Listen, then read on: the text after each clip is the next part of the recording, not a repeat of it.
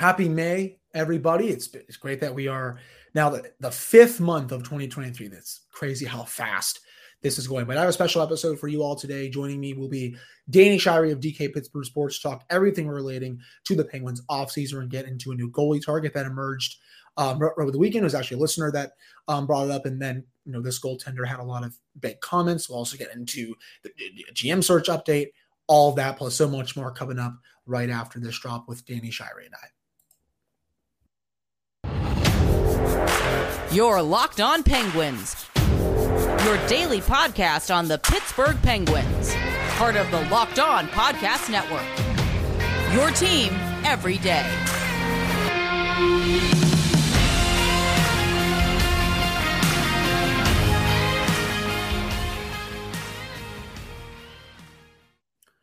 Hello, welcome back to another episode of the Locked On Penguins podcast. I'm your host, Hunter Hodes. Remember to follow me on Twitter at Hunter Hodes. Follow the show's Twitter at @Penguins. And of course, thank you all so much for making this your first listen of the day. We're freely available on all platforms. Joining me now is Danny Shirey of DK Pittsburgh Sports. And this is long overdue because I don't think he's been on the show in, I think it's almost been a year now, which is way too long, to be honest. But Danny, really appreciate you taking the time here. This should be a very chaotic offseason. It's quiet right now, but I don't think it's going to stay that way much longer. Yeah, we're kind of like in limbo right now. It's really hard to kind of get a gauge on where their offseason is headed, obviously, without knowing who's going to be at the helm and who's going to be the general manager. So it's like, do the Penguins want to re-sign Jason Zucker? Well, I don't know. Maybe we can answer that question when they have a GM. Yeah, no, exactly. And speaking to that, Danny, it's been almost 2.5 weeks now since Fenway Sports Group fired Ron Hextall, Chris Pryor, and Brian Burke. Have they even started interviews for this position yet? Because it seems like it's been fairly quiet. I don't really think much has gotten out at all. Yeah, it is very, very silent right now. There's not a whole lot that I'm hearing at all. Like I do know that they are well into their process of at least like narrowing down who their candidates might be. But as far as interviews going on or anything like that, or who they're even talking to right now, it's really just tough to tell at this point. Yeah, it feels like, once that part comes out, then people will start to be like, oh, like this is the kind of person that they're targeting and that. And, speaking of that, Danny, I read your article for, the 5 potential candidates for the GM spot. And, I noticed you left someone off there and you tweeted about it too. You're like, I should have put him on there. And that was Eric Tulsky of Carolina. Other than those 5 and plus Eric Tulsky, is there anyone else that, is on your radar for this position? Personally, I think it's going to be somebody that comes completely out of left field, like Taylor Haas. She also wrote a separate article that had 5 other candidates, and they were good candidates as well. Any of the 10 people we had on either of our lists, I think would be fine general managers for the Penguins. But I just have this underlying feeling that for all the time and energy and brain power that we're spending here trying to figure out who the candidates might be, who's going to be the best fit, who has the inside track, I just cannot help but feel like whoever the general manager is going to be, that person is just going to come straight out of left field. Yeah, and it seems like they're just casting a very wide net for this. And kind of this is their first rodeo in hockey. They want to get to know people. I think they're going to look at experienced people. They're going to look at younger people, more analytical people. There's really no knowing who is going to get this job. It's really going to be fascinating to see, once the reports come out there of the interviews they've done, and then once they cut down the finalists, that will be really intriguing as well. It's so different, Danny, because this time a couple years ago when Rutherford resigned, Ron Hextall was filled within 2 weeks, if I'm not mistaken. They started that very quickly. I know it was during the season, so that right. You have to speed that up. But they interviewed a few people, cut it down to about 2 or 3, and then boom, he was hired. But this one, it is not like this at all. I was warning people on the show a couple of weeks ago that I could see this dragging out, honestly, until the Stanley Cup final. And that might be a little late because the draft is coming up about, like a week and a half after the Stanley Cup final ends. And then free agency is 2 weeks after. But, there's really been no indication of when they want this to get done. Yeah, I would. I'm kind of with you. I don't think it's. I don't think like tomorrow, for instance, there's going to be a press release like, oh, this is our new general manager. Obviously there is a little bit of urgency there because you don't want to be running up like a week out from the draft, and obviously hockey's a lot different than like the NFL, for instance. Like the people you're drafting in the NHL, aside from maybe the top handful of picks, they're not going to be up with the NHL club anytime soon. So it's a little bit different. Not like, okay, we've got to have the urgency and know who we're taking right here to plug in the lineup right away. But you still want to make sure that obviously the draft is still a foundational piece of your organization. So you want to make sure you have your ducks in a row for that. So I think that it's still going to be, several weeks, maybe another month or so before we really have anything substantial. But I hesitate to say it was like good timing because it's never really good timing to not have a general manager. But this is a different situation where they're not going to have to rush in over a 2-week span and hire a Hextall, for instance. They're going to have the ability here, even though I'm sure some of their candidates are still with some postseason teams right now, they are going to have the luxury of taking some time here and actually going through a thorough process rather than having to rush through it. Yeah, no, I very much agree with that. They're not really pressed for time here. And I forgive me if I'm wrong, Danny, they can request permission to interview candidates on teams that are currently playing, right? Like an Eric Tolsky and stuff like that. Okay. Yeah, that actually happened in 2017, I want to say, when the Sabres hired Jason Botterill away from the Penguins. That was actually during the postseason. Okay, yeah, I thought that was the case, but I had to double check. So, they probably, for all intents and purposes, maybe they have reached out to Carolina about Eric Tolsky or, someone else on your list or other lists that are out there. But, sticking with that GM search, the Penguins, it's funny, Danny, they already got to some business this weekend. They re-signed Alex Nylander, just a bunch of interim guys, and Mike Sullivan, I guess, helping out the exit interviews. I guess they all got together and decided, hey, we're going to bring back Nylander on a 1-year, one-way deal. For those freaking out that it's one way, it really doesn't mean much. He's just, that's just the money at the NHL level. He can still be sent down. It's really not that big of a deal. But yeah, I think the biggest thing, like with the whole one way, it's like people think the one way means that like you have to go on waivers to be sent down or whatever the case may be. It literally just means that you get paid the same amount whether you're up in the NHL or down in the AHL. But the thing with that is, like, last offseason when P.O. Joseph signed his one-way deal, it was kind of like an indication that, okay, like, we're comfortable with you being at the NHL level, so we're going to give you a one-way deal because we anticipate you being there. I don't know that it's the exact same situation with Nylander here, but I still view it as they're comfortable with him, like, in a worst case scenario is like a depth or 13th forward, because obviously he's making like on a league minimum deal or just slightly over. So it's not like they're breaking the bank here or taking some giant risk by bringing him back. Yeah, I was going to ask about that, Danny. Like, I was going to ask before you said it. It was just kind of similar to P.O. Joseph, where it's like they're comfortable with him in their top 12 full time next season, but it might just be like, as you said, fringe depth. He impressed me during the games where he was up here, but it's just not enough of a sample size to really know if he's going to contribute at a full time level next season. That's my thing. Yeah, I was really, really impressed with his game when he was up, and it had very little to do with what everyone thought that they loved about his game. Like since he was drafted, his calling card were his hands and his offensive prowess and his offensive ability. The knocks on his game were his defensive play, his play away from the puck, all those kind of finer details. But when he came up, I saw a very to use a Mike Sullivan term, a very conscientious player. I really keyed in on his play away from the puck and his details, whether it was on the forecheck, whether it was in transition defense, or even his defensive coverage. I mean, he's not going to ever be in the conversation for a Selke trophy, but at the same time, I saw a guy who was taking care of business in those components, and knowing the offensive ability that he has, I think they would have been crazy to just let him walk, because if he can continue, and again, like you mentioned, it was a 9-game sample. You can't really, you can make assumptions and guesses off of that sample, but you really don't know what it's going to look like over a half a season, a full season. Yeah. But with that being said, from what we saw in that 9-game sample, his play away from the puck and all of those little details were, I would say, average or above average. There weren't any areas I thought that he was necessarily deficient in. And with the offensive abilities that he has, I really view him as a very low risk, high upside guy.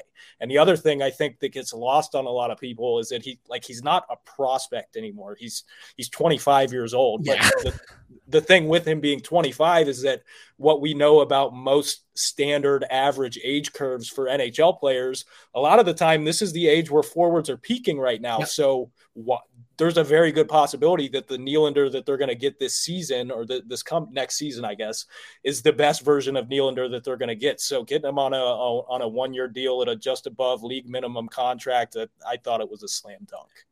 Yeah, I completely agree with that. I don't think, I'm not part of like this massive Nylander fan club that I know was out there during the season. And yeah, the Penguins' depth was pretty bad. I think everyone knows that, but I wasn't, clamoring for him to come up and play all these games over them just because, I don't really truly know how many difference makers there are down in Wilkes-Barre. Let's be honest here, Danny. There's not much down there besides him. I guess Valtteri Pustin, if you want to argue him, Sam Poulin now, but he's back with the team. But still signing him as a slam dunk. He'll be, probably the first player up from Wilkes-Barre if he starts the season there next year. But, best case, he's in the bottom 60. He's contributing at least decently on an every night basis. But that wraps up this first segment. Coming up in the next segment, we're going to continue some GM stuff and why, the next GM should be going after a top goalie, especially one that made his feelings quite clear that he's not interested in a rebuild after his team got eliminated. So that's coming up right after this break. But before we get to that, if I can get my wonderful little Athletic Greens promo. They have a product I use literally every day. I started taking Athletic Greens because, I didn't really have time in the morning when I would wake up for work. I wanted better gut health, more energy. I don't really like taking, pills and all that stuff. I used to as a kid, but not anymore. So what is this stuff? Well, with one delicious scoop of Athletic Greens, you're absorbing 75 high-quality vitamins, minerals, whole food source, superfoods, and probiotics to help you start your day right. This special blend of ingredients supports your gut health, your nervous system, your immune system, your energy recovery, focus, and aging. All of those things. Also lifestyle friendly, where you eat keto, vegan, dairy-free, or gluten-free. Also costs you less than $3 a day. You're investing in your health, and it's cheaper than your cold brew habit. They also have over 7,000 5-star reviews. Right now, it's time to reclaim your health and arm your immune system with convenient daily nutrition. Just one scoop in a cup of water every day, and that's it. There's no need for a million different pills and supplements to look out for your health. To make it easy, they're going to give you a free 1-year supply of immune-supporting vitamin D and 5 free travel packs with your first purchase. All you have to do is visit athleticgreens.com/NHL Network. Again, that's athleticgreens.com/NHL Network to take ownership over your health and pick up the ultimate daily nutritional insurance. All right, we're back here on this episode of the Locked On Penguins podcast. I'm Hunter Hodes. I'm joined by Danny Shirey of DK Pittsburgh Sports.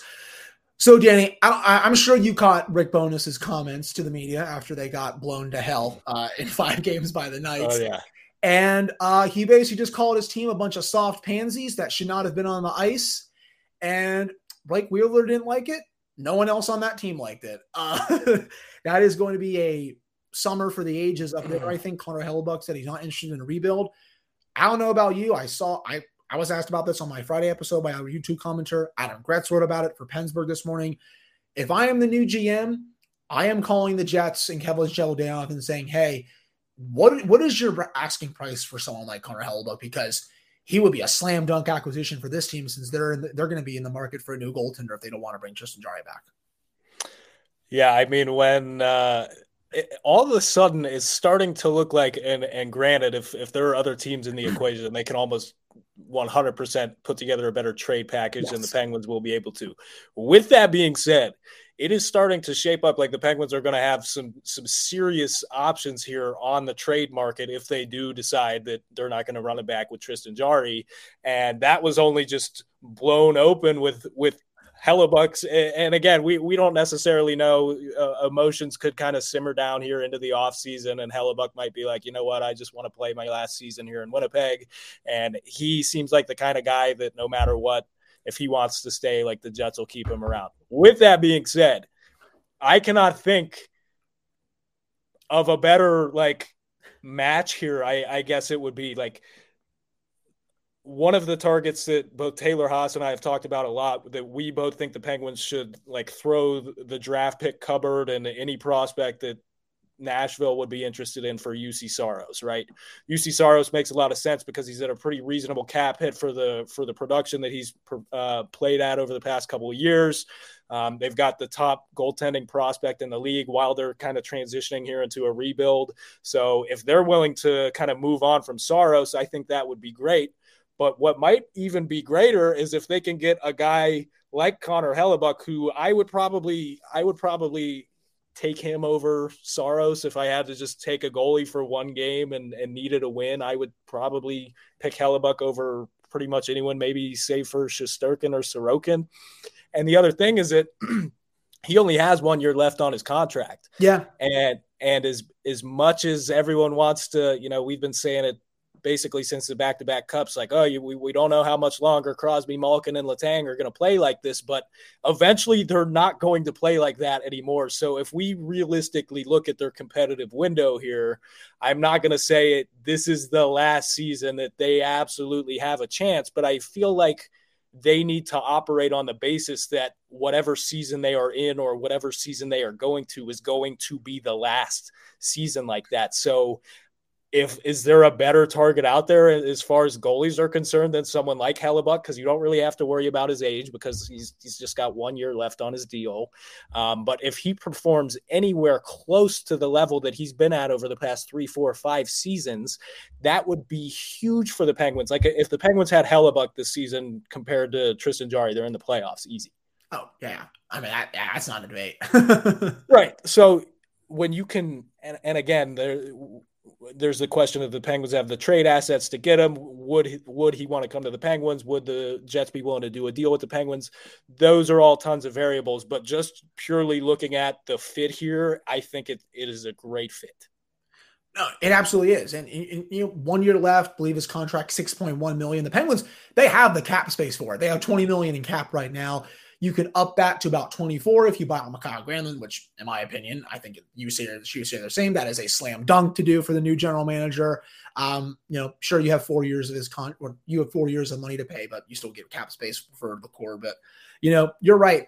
You don't know how long they're going to play at an elite level, and if you are the new GM in this front office, you owe it to them to take the best shot at winning another championship. Wow, or that came from winning another championship in this era. And it also, it's 1 more year left on his contract. If you can't extend him, that's a problem, but you wait for that, right, Danny? You wait for that until after the season, because if you win a championship, I don't think anyone's really going to care that much, or care as much, I should say.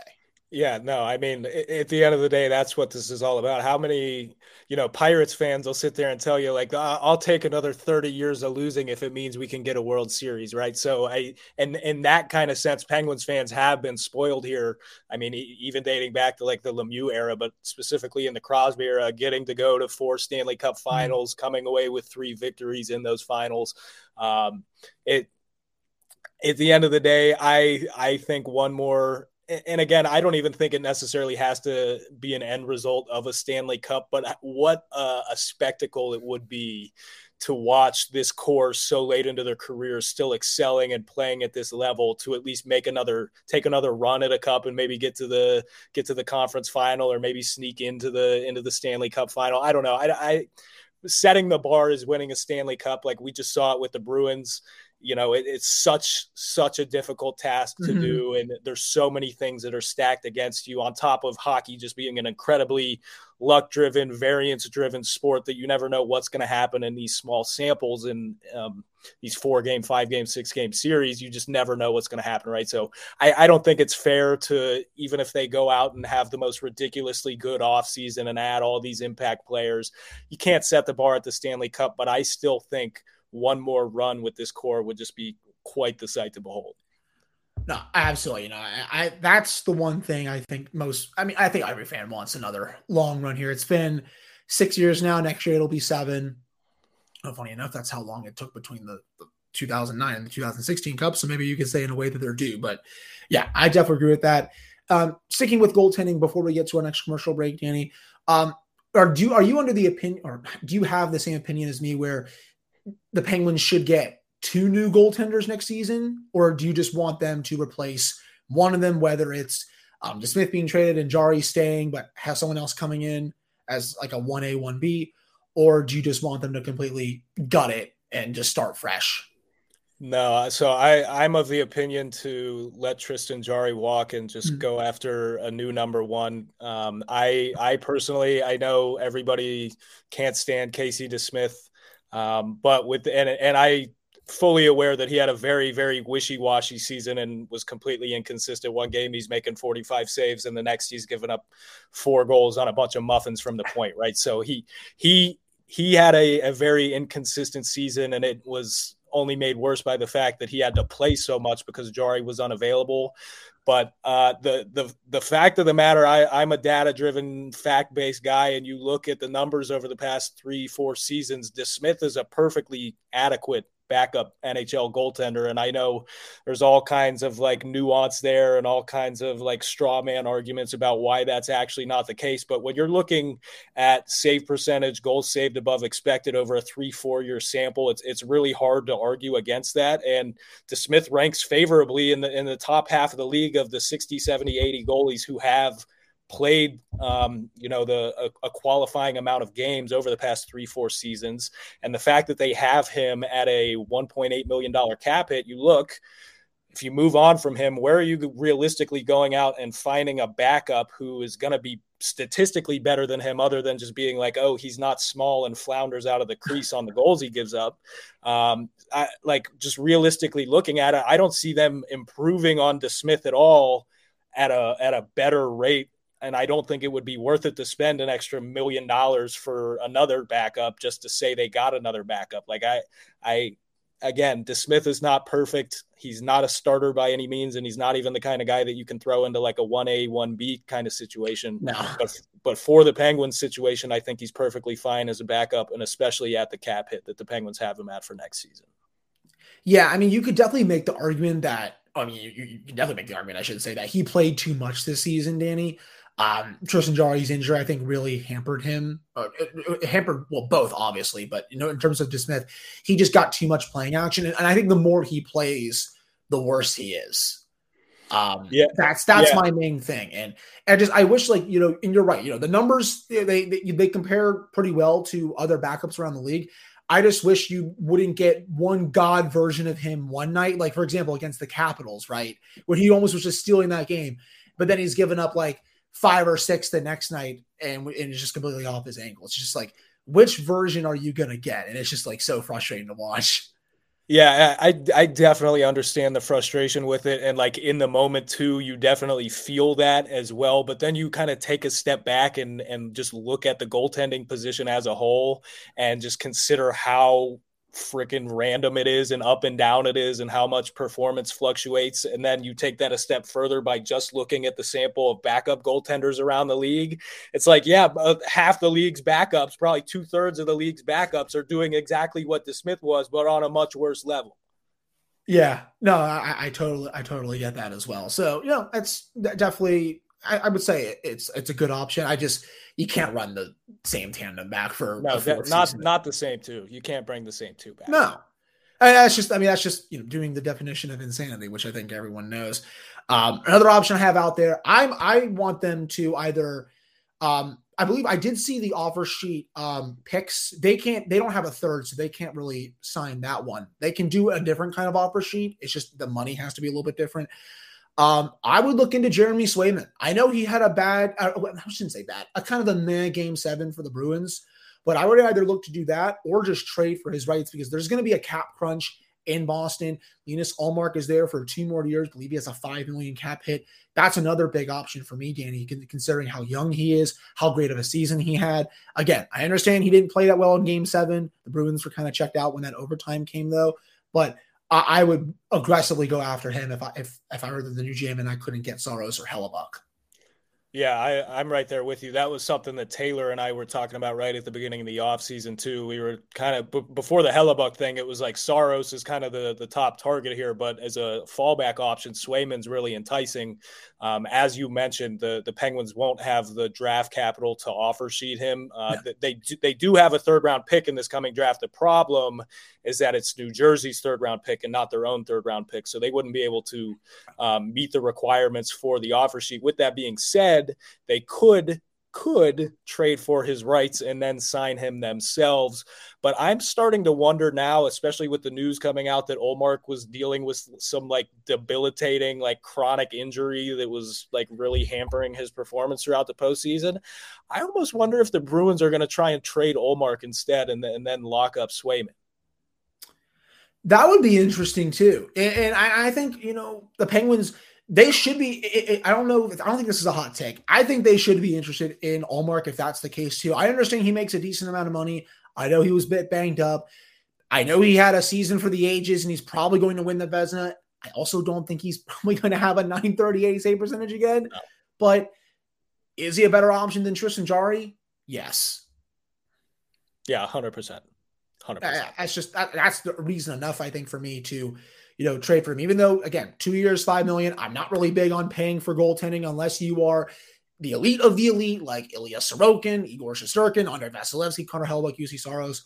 But I think it will be worth it, especially, with 2 years left. I think that's really what you can count on in terms of this core still playing at elite level. At least one of those years, I hope, at least. Yeah, I mean, 2 years ago we were talking about, the core's probably got 2 years left at most, right? So the fact that we're sitting here now and talking about the possibility that they have another 2 years is quite honestly a miracle in and of itself. But I'm not expecting that's what was really frustrating about the season the Penguins just had, is that they're 100% never going to get a completely healthy season again out of both Crosby and Malkin, especially at the level that they were playing at. And the top six in general, Danny. I'm pretty sure they all missed a combined less than 10 games this past season. That's not... I mean, heck, Jason Zucker was only missed a handful of games all year. Yeah. I mean, it's crazy how, compared to almost every other season that this franchise had in the Sid Gino era, where it's almost like the Penguins injury curse that went away this year, and it's probably not going to be the same again. So yeah, you're definitely right about that. And speaking of, real quick before we get to break, Danny, are you re-signing Jason Zucker? Ooh, this is not a real quick for me, but I'll make it as quick as I can. It's a tough one. So I am fully aware that there's maybe one player out on the market who might be able to replicate the on ice value that Zucker brings, and that's going to be Tyler Bertuzzi. I see him. Yeah, I don't think he's coming to the Penguins either. Someone out there is going to give him a ridiculous contract, and he's going to price himself out of the Penguins budget real quick. With that being said, I really, really struggle because yes, I'm sitting here talking about the Penguins' competitive window maybe being another year, maybe another 2 years. So it's you don't really have to worry about term. And while, yes, you do want to get younger and a bit speedier, I just really struggle with it because Zucker was one of the top 5-on-5 goal scorers in the NHL this past season. He was one of the top drivers of offense, quality offensive looks at even strength. But I'm also sitting here and looking, it was a contract year for him. It was coming 2 years after a bit of injury disappointment, on ice performance disappointment. It just really felt like so many things culminated for the strong season that he had and again, it was just kind of I almost wonder if it was a prove it year for him. Yes, I can do this. And you guys can feel justified, even though it was a completely different regime. This franchise can feel justified in having acquired me. And I feel like he showed that.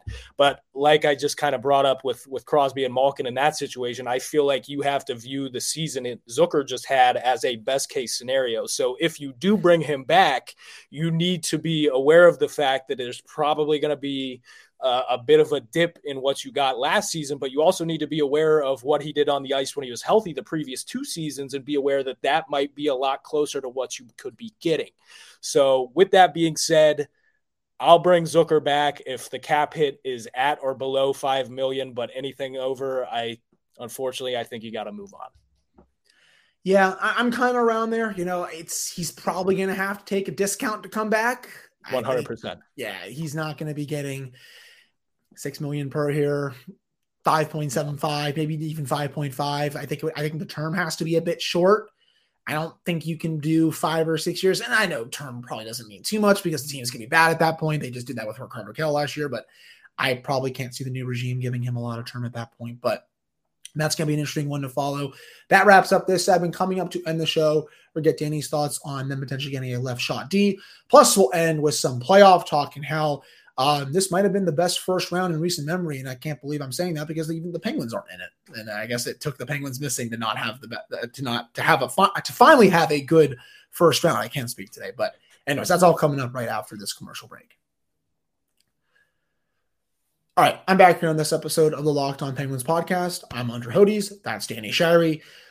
Danny, I continue to beat this drum down repeatedly on my show that outside of goaltending, a left shot D, top 4 preferably, is one of their biggest needs this offseason. Brian Dumoulin, happy trails. Great here for a number of years. Was not good the last couple of years. He's probably not going to come back, nor should he come back. No offense to him. So after that, got Marcus Pettersson, great year. He'll be in your top 4. P.O. Joseph, fine. I don't know if he's good enough to be consistent getting top 4 minutes. And then you have Ty Smith, who, of course, came over the John Marino trade. That left side, it's not nearly as good as it should be, and it's why they really need to be calling some teams this offseason to acquire a left shot D, because that free agent market, it's not good. No, it is not good at all. Like I was looking recently just at the crop of left-handed defensemen, not even just like top pairing guys, but like just all of the left-handed defensemen that are out there. And there's like one mildly enticing name from that crop, and it's Dmitry Orlov. And he seems like another guy. And well, yes, the Penguins need to be getting younger. They need to get faster. They shouldn't be signing more guys that are on the wrong side of 30, blah, blah, blah. I think if they can find a player who they know is still good, screw it. If he's still old, so be it. But with that being said, I think Orlov kind of had a coming out party with the Bruins. Like I've thought he was a very, very good defender for quite a while now, but it seems like more people didn't really catch on to that until he was acquired by the Bruins. So I view him as a guy who's probably going to end up getting priced out of Pittsburgh as well, even if they did have interest in him. But I'm absolutely with you. It's happy trails to Brian Dumoulin. Thank you for your time here. They wouldn't have won those back-to-back cups without him, especially the 2017 Cup. Do not win without him. But I think this team has, for lack of better terms, I think this team has been hindered a little bit by a comfortability factor over the past year, 2 seasons. And part of that has to do with the fact that Dumoulin's been here for so long. Brian Rust has been here for so long. Obviously, you don't want to throw that on your core 3 superstars, but those kind of complementary pieces, when you start to get attached to them, it really kind of becomes a problem. And like you look, Brian Dumoulin led the Penguins in ice time this past season. Like that tells you really a lot about what you need to know about the season they had. Yeah. So anyway, enough belaboring over Dumoulin. I think that they need a top 4 left-handed defenseman, preferably one who, I hesitate to say that like defensive minded, because obviously if you're playing in a top 4 role, you need to be able to push the puck up ice and you need to be able to contribute offensively. I was going to say that brings more offense. Right. So I think that defenseman needs to be able to take care of business in their own end, but I don't think that they should necessarily like target the left-handed version of Jan Ruda, who really is just Dmitry Kulikov anyway. So, looking at it now, Ty Smith is a restricted free agent. So assuming that the Penguins do re-sign him as well, you look and they've got Pettersson, Joseph, Smith down the left side. I would be okay, or at least interested into going into next season with a top pairing of Pettersson and Letang, because while they didn't play very well together intermittently for a good chunk of the season, when they were paired up together early in March, they were dominant together. I'm not exaggerating that at all. The Penguins crushed the opposition with those two out on the ice at full strength. Obviously, Pettersson ended up getting hurt, several weeks later, and that obviously didn't get revisited again because he was out until the final game of the season. But I think that there could be something there going forward where Letang can still have that trustworthy defensive presence on his pairing, but Pettersson showed this past season that he can do a whole lot of driving offense as well, even if he's not going to put up a bunch of points. With that being said, he also showed very well next to Jeff Petrie for most of the season. And even though I think Petrie did not play very well at all after he came back from his injuries in the second half of the season, they showed pretty well in a large sample as well. So assuming that Pettersson slots in with one of those two guys, you're going to need someone else who's going to complement either one of Petrie or Letang, because I just don't see them going into next season with Pettersson, Joseph, and Letang down, or Pettersson, Joseph, and Smith down the left side, because Joseph and Smith are kind of the same player in a way. And really, I view the season that P.O. Joseph just had as like a best case season for Ty Smith, right? One where you're putting up really strong offensive results in a relatively sheltered role, but you're also giving a lot of it back defensively. I think that really is kind of like a best case thing for Ty Smith. So I just think they're two similar players and two guys who are probably going to need a little bit of a more reduced workload, that you just can't go into next season with those three guys as down the left side. So as we've both brought up here now, I think that has to come down to someone who can play up on one of the top two pairings down the left side. Yeah, and I think it's why also, Danny, they were rumored to be in the Jacob Chikrin sweepstakes, because they knew they needed someone at a good cap hit and who's here for the next few seasons that can play with Letang or play with Petrie. Fortunate that they didn't get him, but it made a lot of sense. Yeah, at first when I thought about it, I was like, well, it didn't. But then I was like, oh, with Dumoulin walking, you have another top pairing guy. Obviously, it stinks that it didn't happen, but someone kind of in that similar mold is who I'd be looking at. I brought up Noah Hannafin from Calgary because I think they might be making a lot of changes there next season. In fact, they just fired Daryl Sutter today, so no, those are really already happening. But I just wanted to get your thoughts on that. Also, I brought this up last week. I wanted to ask you about this. This is going to be a really interesting offseason in terms of Jake Gensel. 1 year left on the deal, $6 million. Gonna have a big raise, I would assume. Are you starting contract talks with him this offseason? Or are you're waiting? Yeah, no chance. I'm not looking at extending anybody beyond this season. Like if there are players locked up for this next season, I'm not looking to extend any of them beyond that. Like they've already locked up, like Letang, Malkin, Rust, Raquel. You already look at those guys, and they're as good as they were last season. They are locked up to term that's going to exceed their expiration date as effective players, right? So while I'm okay with leveraging a bit of the future for the now, there has to be a cutoff point. Like you can't go down to your third line and all of a sudden be extending guys for 4 or 5 seasons out. And I get that Jake Gensel is not a third liner, but with that being said, it sounds kind of funny to say it was a disappointing season for someone who scored 35 some goals. I think what he finished the season with 37 goals, and he was 36, I think. Yeah, 36 goals, even though a handful of them were empty netters. And he was almost at a point per game. So it's really tough to sit there and say that was a disappointing season, but based off of the standards that he has set for himself, especially the prior season, the 21-22 season. I predicted 50.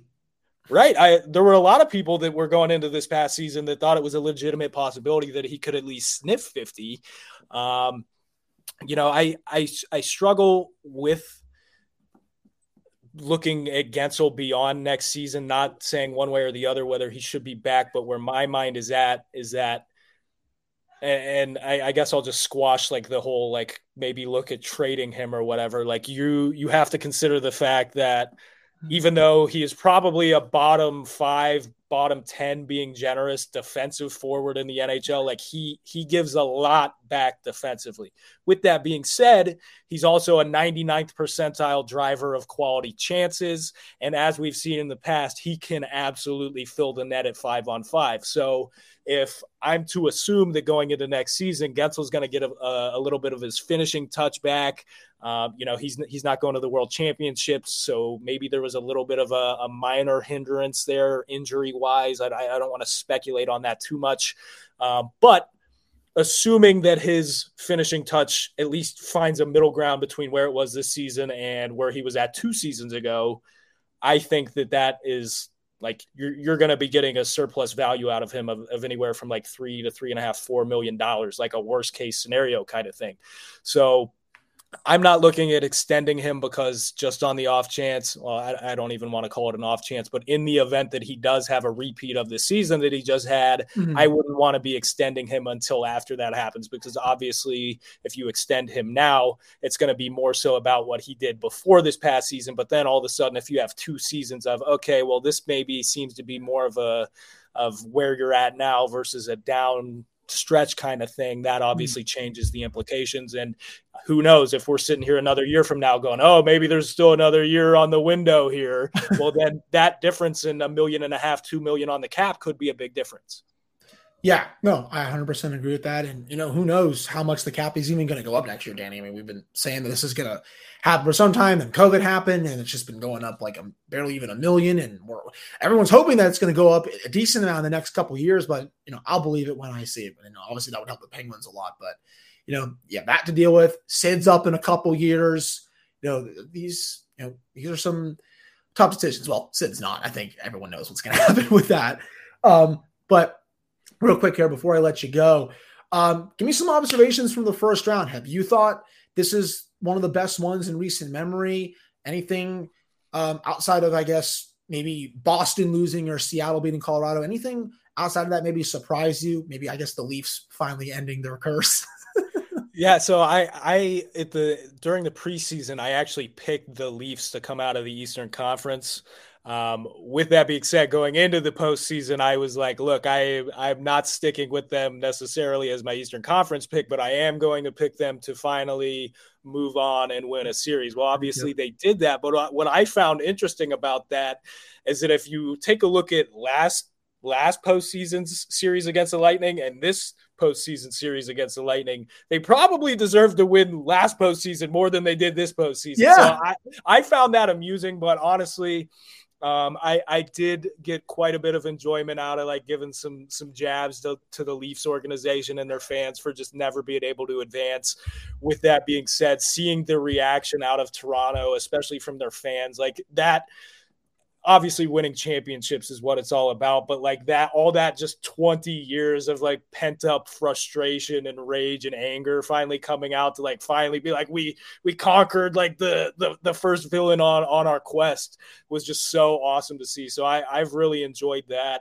And I also just like that Kraken team is so fun to watch. Yeah. Like Colorado was banged up. I probably, what's the word I'm looking? I probably diminished the loss of Gabriel Landeskog. And obviously, it hurt not having Nichushkin around, and then Makar was out for a game as well. So I think I probably just assumed that McKinnon and Rantanen were going to be able to take care of business against them anyway. But I went into the series going like, look, this Kraken team lacks star power, but they are a very deep and effective team, and I could see them making it a competitive series. So I think it was awesome to watch them take down the Avs, the defending Cup champs, and I'm excited to see what they can do here and maybe put a run together. Yeah, them going up against Dallas will be interesting. The Stars, they can beat you in a lot of different ways. They're deep, they're fast, they're nasty. They got the goalie that can steal games. I think I also underestimated Seattle a little bit coming into this series. I just didn't realize how Colorado's depth really just took a massive hit going into the season. No Kadri, Landeskog's out, Burakovsky's gone. It was almost felt like when Rantanen, McKinnon, Makar, when they weren't on the ice, they just were not generating any offense. They were just trapped in their defensive zone. Oh no, they quite literally weren't. Like I forget who posted it on Twitter, but somebody posted a chart of the Avalanche's shot differential with Makar on the ice versus off the ice. And as the series went on, their shot differential kept going up with Makar out there, and it kept going down without him out there. So you really just don't have to look any further than that. Yeah, no, I agree. And, just what a collapse by the Bruins. They had 10,000 chances to win that series. They were a millisecond away from winning that series in 5 games. I think people gloss over that fact. If Bobrovsky doesn't make that save there, that puck's in the back of the net, and the series is over. 2 multiple third period leads in game 6. And then last night, losing that game in overtime and just seeing that crowd so dejected just goes to show how hard it is to win this time of year. That's a Panthers team that barely got in over a bad Penguins team. No Penguins fans. The Penguins would not have been able to pull off a 3-1 comeback against the Bruins, despite them be finishing a point behind them. But that was a really interesting one to watch. Matthew Tkachuk said, I'm going to take that series over. And he did just that. Yeah. Honestly, I've always thought that Tkachuk was a good player and fun to watch, but this like ascension to stardom that he's had over this past 2 years now, I guess it was, has been insane to watch because you turn on a Panthers game and you don't even have to know anything about hockey to realize that dude's making a significant impact, not only with just his puck skills, ability to put the puck in the net, set his teammates up, but he's getting nasty after the whistle. He can play that grind game, and he really embraces a lot of the qualities that are necessary for postseason hockey. So I'm glad. It would have been cool to see the Bruins go on a run and complete their awesome regular season, but I'm glad that I'm going to get to keep watching some more Matthew Tkachuk because he is quite fun to watch. Yes, absolutely. He's such a treat. And, there's a series in the West that has a lot of my attention. Vegas Edmonton is going to be a ton of fun. I want 7 games of Stone and Eichel versus McDavid and Draisaitl. Just feed me that matchup. I understand McDavid and Draisaitl are a big step above Stone and Eichel, but they are still also elite players. And seeing Mark Stone celebrate like the psychopath that he is on the ice, that will never be beaten. I cannot get enough of Mark Stone watching him at least. No, if there's one player in the NHL who likes scoring goals more than Jason Zucker, it's Mark Stone. So those 2 guys scoring goals is must watch theater. Yes. I there's so many little, and maybe it's just because I've been a hockey nut since I was a little kid, but of all the extra things that go on with the game, like the stick taps on the boards or all the camaraderie or whatever it is, watching guys celebrate like they are 6 years old when they score a goal. These are grown men out here acting like they just won the lottery. And it's there's nothing better. There's nothing better than that. But as far as the series is concerned, I'm with you. I think it's going to be a great series. Edmonton was my preseason pick to win the cup. They were my post-regular season, postseason. Does that even make sense? I probably made that way more complicated than I needed to. But the Oilers, they are my cup pick. I'm sticking with the Oilers. I still don't love their roster top to bottom, but with that being said, I think this is some of the best depth that they've had in the McDavid Draisaitl era. Matthias Ekholm has been a great addition for them on the blue line.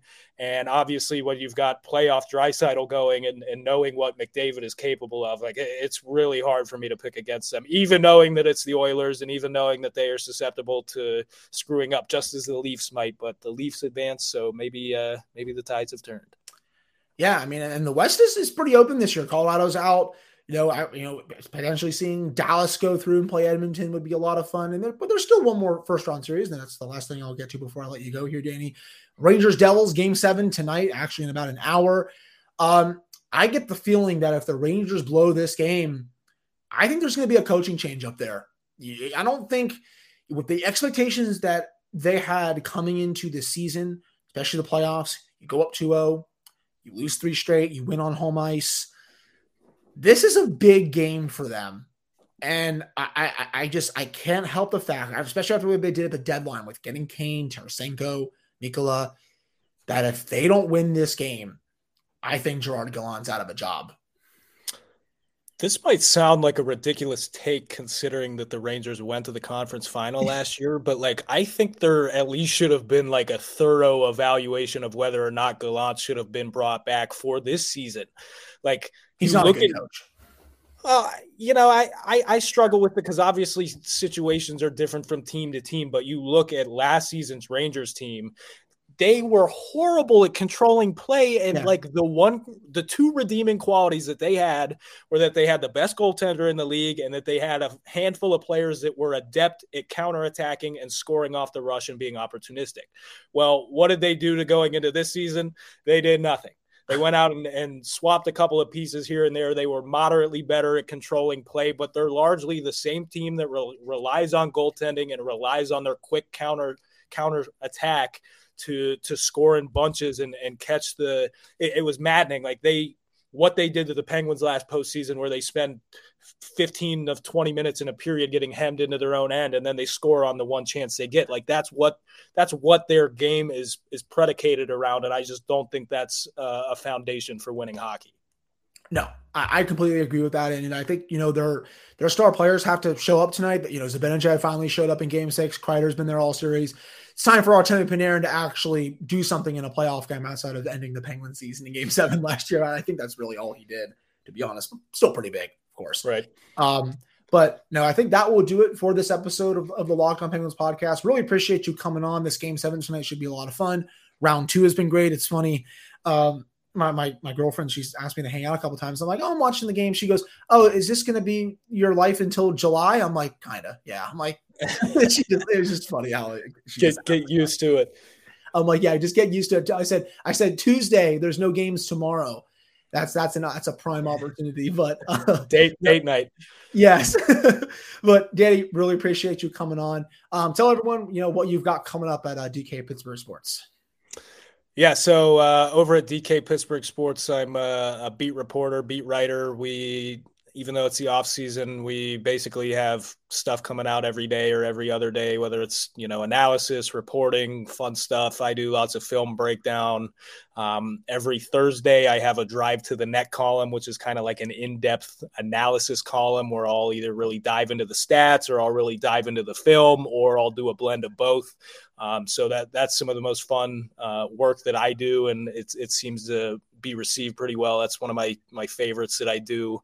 But other than that, if you're, not a subscriber, make sure you go and sign up. It's only $1 a month for your first 4 months. If you're not interested in doing that, follow me on Twitter at Danny Shirey PGH. I tweet out all my content there, all my articles. I tweet out some fun videos, locker room videos during the season, and all that good stuff. And I love talking hockey with anybody and everybody. So shoot me a message, respond to me, shoot me an email. I don't care. I'll get in touch with you. Yeah. Go follow him at all those places. And again, Danny does incredible work. So I really appreciate you coming on. We'll have to do this again soon. I'll have another episode for you all on Tuesday where we continue the season reviews plus a whole lot more. We'll get into the Rangers-Devils game as well. So thank you all so much for listening/watching, and I'll talk with you all on Tuesday.